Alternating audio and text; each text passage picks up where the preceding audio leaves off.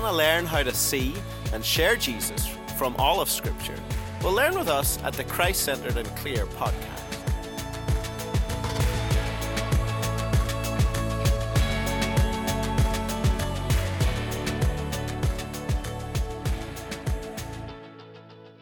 Welcome to the Christ-Centered and Clear podcast. I'm Josh Wredberg, filling in for Nate Akin. Today I'm joined on the podcast by the true and better Akin, John, and by Jeff Hay. Jeff is the pastor of Ballycullen Church in Dublin, Ireland. He's joined us for many episodes in the past, and we're glad to have him back here with us for Hebrews 3.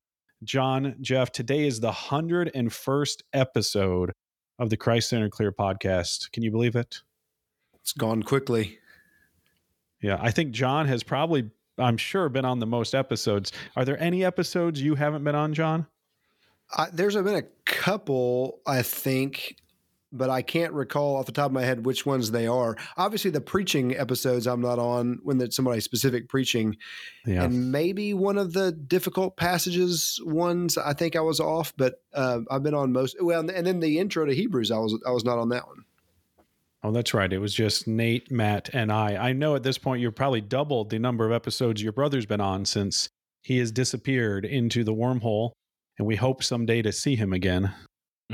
Well, John, we're focusing on the first 6 verses of chapter 3 today, and they flow out of this one command in verse 1 to consider Jesus. Before we look at that, help us think how this passage builds on what we learned in chapter 2 the last few weeks. Well, really, the way it's building on the entire book. So this theme of Jesus being better than everything that's come before is obviously one of the key themes. And so now he's going to shift his attention to Moses, who obviously is a looming figure for Old Covenant in the Old Covenant, and so he's going to shift to that. And so the whole idea of the book of Hebrews, I when I was younger in ministry, I got into it one time I got into a playful discussion with our worship pastor, because there was a worship song that we sang that said about Jesus in the chorus, "You're my all, you're the best. You're my joy, my righteousness, and I love you, Lord." I can't remember the exact name of the song, but I'm sure everybody recognizes that one. He didn't like that "you're the best." He said that sounded trite. And so he changed it to "you're my all, you're my rest." And I was like, yeah, it sounds like the book of Hebrews, bro. And so we got into a nice little discussion about that. He also changed, in the days of Elijah, these are the days of your servant David to son of David, because he thought that was conflating David and Jesus. I was like, well, Ezekiel says David will return. But anyways, so we used to get into those discussions a lot, which I'm sure doesn't surprise anybody. Yeah. So Jesus is better. That song wouldn't. He'd like that one even less. I don't know. That's a great question, but he not is the best. He is the best, though. That's what or to Keller's language of the true and better.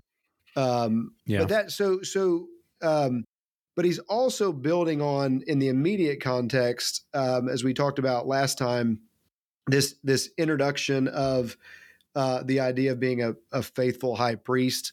And so he's building on that. He talks about Jesus, who is the apostle and high priest of our confession, in order to set up his, a little bit of, it's obviously the same argument throughout the book, but he's bringing in different aspects here at this point. Yeah. Jeff, talk about that particular description of Jesus, the apostle. We've introduced high priest last week, and certainly in coming weeks we'll exhaust that description, high priest, because it becomes such a dominant theme in the book. But what about the apostle of our confession, or just the apostle, either the apostle of our confession or the apostle? Why does the writer of Hebrews use this particular description for Jesus? Yeah, it's interesting. By the way, I can't get the songs out of my head as all that's going through me at the minute, and how picky his music director guy was. But there you go. Back to this. I mean, apostle, from what I know, is just like small a being used here. He is the sent one by God. And that's really all that I'm talking about in chapter 3. Yeah, maybe building upon even what we saw in chapter 1, right? That Jesus being the sort of full and final revelation of God. So the one who brings the message from God. Anything you'd add on that, John, on the idea of Jesus being our apostle? Yeah, I think just the same thing. I mean, Jesus obviously builds on this in terms of our calling, right? As the Father sent me, so send I you, kind of language. But yeah, he's the one. I mean, to use the language we've been using the last couple episodes, ahead of us, not instead of us, kind of language. Yeah. He's the one who was sent by the Father first, and as our high priest, we're going to see that pioneer language of the one who's blazing the trail as the sent one, as the high priest, into the Lord's presence. And so, that's the only way that we can share in the heavenly calling. That's the only way that we can hold on to our confession. He's talking about here is because of his going before us. Yeah. Human religion is built upon our attempts, right, to build favor with God. Jeff, thinking about verse 1, how does the verse 1 separate the message of Christianity, the gospel, from human attempts to build favor with God? It's the complete opposite, isn't it? We are, by nature, people who want to achieve things ourselves, and the gospel is the complete opposite. In fact, it's also, even though this is written to Christians and the gospel is going to be expounded through and through, as Christians even, I think, get allergic to grace. We keep reverting back to works. And so we need to hear the gospel, which is God coming down, sent to rescue us, not us going up to God to rescue ourselves. And so this is something we constantly need to hear, and it is in complete contradiction to what everybody thinks. Yeah. John, he moves in verse 2 to this introduction of Moses. Why is this important to his audience? Because Moses, again, is the looming figure over the old covenant. He's the savior, really, that the Lord, savior and Lord, honestly, ruler, that the Lord raises up to bring them out of Egypt, to bring them to Sinai, where they consecrate this covenant with the Lord, and are formed as a nation, now have laws that govern them, and all of these different things that happen at Sinai. And it all happens through Moses. And he's highlighting here Moses' faithfulness under the old covenant. So it's again one of those things that we need to be very clear about, that there was nothing wrong with the old covenant. There was nothing wrong with the laws. The incompleteness was in us, and so that's whether it was a pointer to something better, but it wasn't better because that there was something wrong about it. And the other thing that I find really remarkable here, and we're going to see this throughout the book, and obviously in Hebrews 11 as well, where God commends the faith of people in the Old Testament. This depiction of Moses as being faithful is striking to me, because there is Numbers 20 where he is unfaithful and he misses out on the promised land as a result of that. And yet when God looks back here, he doesn't, there's no, it reminds me of Romans 8. There's therefore now no condemnation for those who are in Christ Jesus. He's deemed faithful because the Lord sent him, and he accomplished what the Lord sent him to accomplish. And so I think, so he's drawing on that image of Jesus being faithful as the captain of a new covenant, Moses being faithful as the captain of under the old covenant. I like that idea of the captain of the new covenant. Jeff, you see the comparison to Moses there in verse 2, but then it seems like he moves to a contrast with Moses more in verses 3 through 5. So what are some of the ways that Jesus is like Moses, but then also some of the ways that he's different, better, more than Moses? Yeah, so we've got this compare and contrast, like you get set up in English exams when younger, doing those, see the difference, the better. And Yeah. Jeff, do they speak English in Ireland? I thought that was just what we taught in America. Well, we're trying our best. I feel miserably, but there you go. I only learned English grammar when I did Greek and realized what it was all about. We get taught badly. That's here the in same Ireland. thing that's true here in America. Well, I'm not so sure, but anyway, yeah, Jesus is just so much better in all these ways to Moses. He is the builder of a house. Every house is builder. Moses was faithful in God's house. He was just a servant. Moses was just a servant. Jesus is the son in God's house, so he is seen as better in these ways, and that's why given more honor and glory. And the big contrast is, of course, Moses was the hero of the Jewish people of the Old Testament, and for Jesus to be better in these ways, just set up trust in him. Yeah, and this compares right to chapter 1 when we were 1 and 2 when we were talking about angels, Jesus being better than angels, and now here better than Moses as well. John, any significance to the illustration of builder here? Anything that this is alluding to, or is the point just as simple as he's the builder, Moses was not?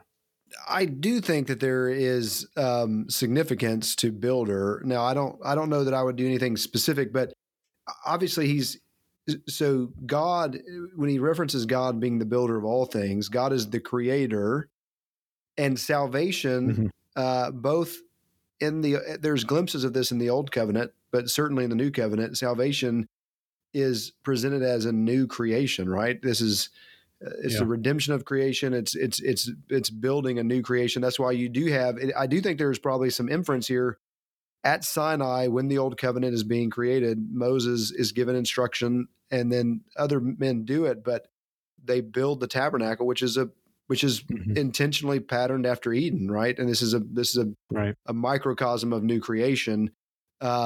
But he's just, that Jesus is the one who builds the house in terms of he's the one who accomplishes new creation in all those images he used of being servant in the house. But he also, the builder of the house has more honor than has more than the house itself. So Moses is being compared here to the house, which is, and then we're called the house there at the end if we hold fast to our confession.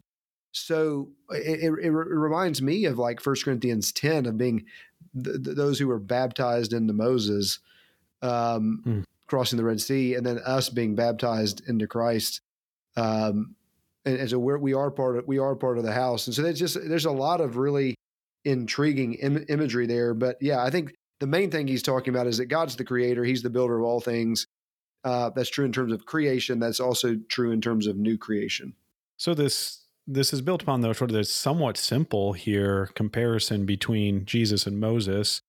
He'll continue that metaphor in different places throughout the book, but it's based upon this one command in verse 1, right? Is to consider Jesus. I know different translations use a different verb there, but Jeff, why do Christians need this reminder to consider Jesus? How would you apply that command to the Christians that you teach? This is the ABC of the gospel that Keller and others would have said. Christians don't just need it to become a Christian. We need to consider Jesus to keep going as a Christian. And that will be this theme throughout the book of Hebrews, to keep persevering, keep trusting. And we can only do that whenever we properly focus on and remember who Jesus is. I mean, that's why church, not only are we to preach and point to Christ in our sermons, we're to take the Lord's Supper, we're to consider Jesus all the time, because it will be the fuel for our faith to keep us going, to keep our hearts warmed as we see Jesus more and more. Yeah. John, how else would you encourage people to put this command into practice? Well, I do think so. One, like there's this textual, biblical, theological of the contrast between as great as Moses was and all the things that God used him to do, Christ is better, and so to to reflect upon the excellencies of Christ above men. So I think even today, there was this conversation that we had in chapel that I was a part of, and one of the questions, there was like a Q&A with students, and one of the questions that came up is how do you balance the Christian faith with people who have done harsh and harmful things in the name of Christianity? How do you speak to somebody who's been hurt in that way? And I just remember when we were kids, my dad telling the story of us going to a restaurant after church on a Sunday, and my dad tried to strike up a conversation with the waitress, and he was like, "How you doing today?" And she just was like not happy and said, "Well, it's Sunday, isn't it?" And he said, "Well, what's wrong with Sunday?" And she said, "Well, it's when all the Christians come in." And he said, "Well, what's wrong with that?" And just kind of further putting his foot in his mouth. And she pulled a tract out of her apron and said, this won't feed my kids," and then stormed off. And my dad later, was like, "Oh, great. I messed up," or whatever, and pulled her aside at the end, and he gave her a generous tip. And he just said, "Hey, listen, I want to apologize to you for every Christian who's ever been rude to you or mistreated you or been stingy or whatever. Because I can promise you this, if Jesus were here and you were waiting on him, he would be nothing but kind. He would be nothing but considerate, and he would be very generous." And so I think that contrast of as great as men of God can be, and as much as you can learn from them, they will let you down. But Jesus will never let you down. So to make sure your focus is on him, that would be like one practical way that I would probably try to get at this. Yeah. It seems too, he's connecting our identity as Christians in verse 1 to this command to consider Jesus, and how it's, seeing Jesus repeatedly, looking at him, that reminds us of who we are, because so many of those things, right?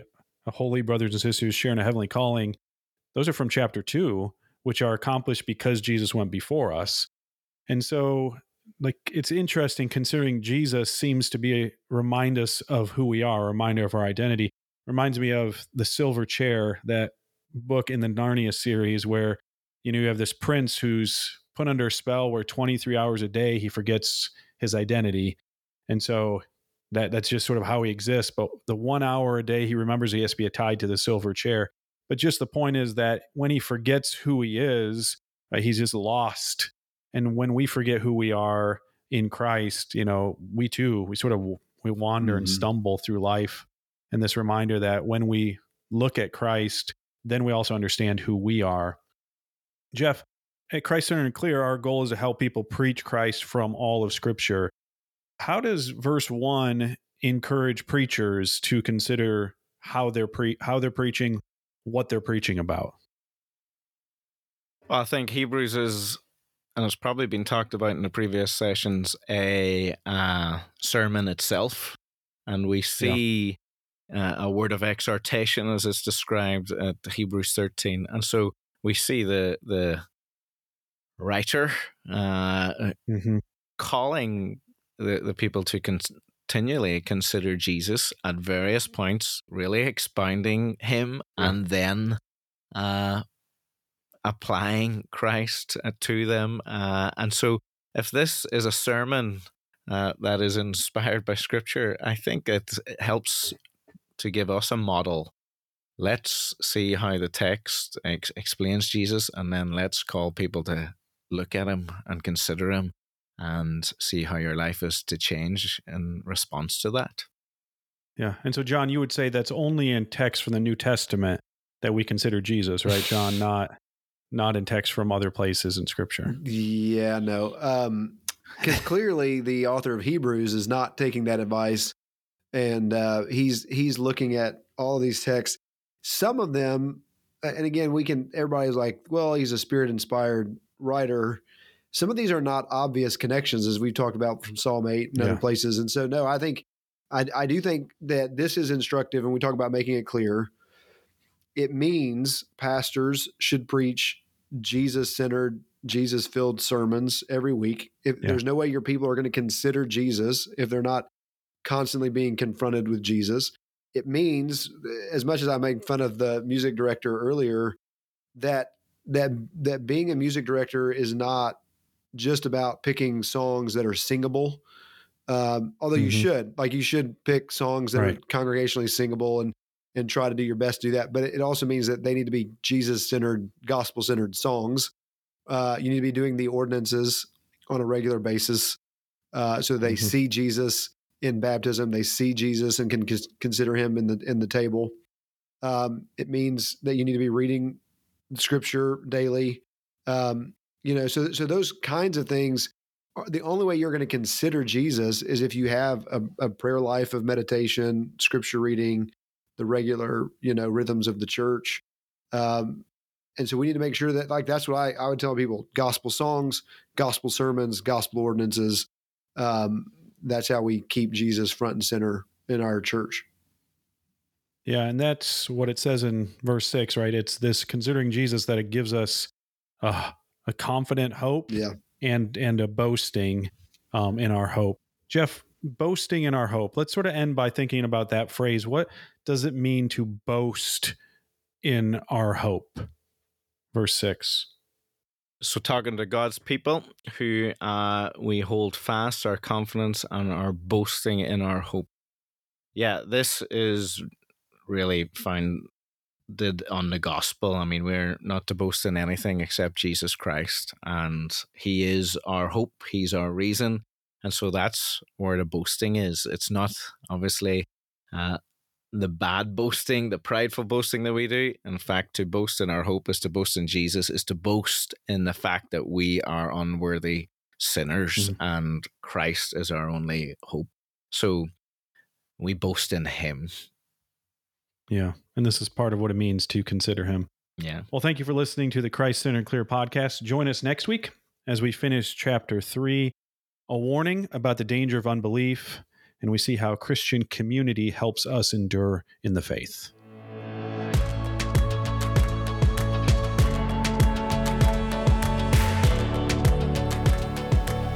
Thank you for listening to the Christ-Centered and Clear podcast. If you have questions or topics or texts you would like us to consider for future podcasts, please contact us at christcenteredandclear@gmail.com, and please visit us at christcenteredandclear.com for more resources.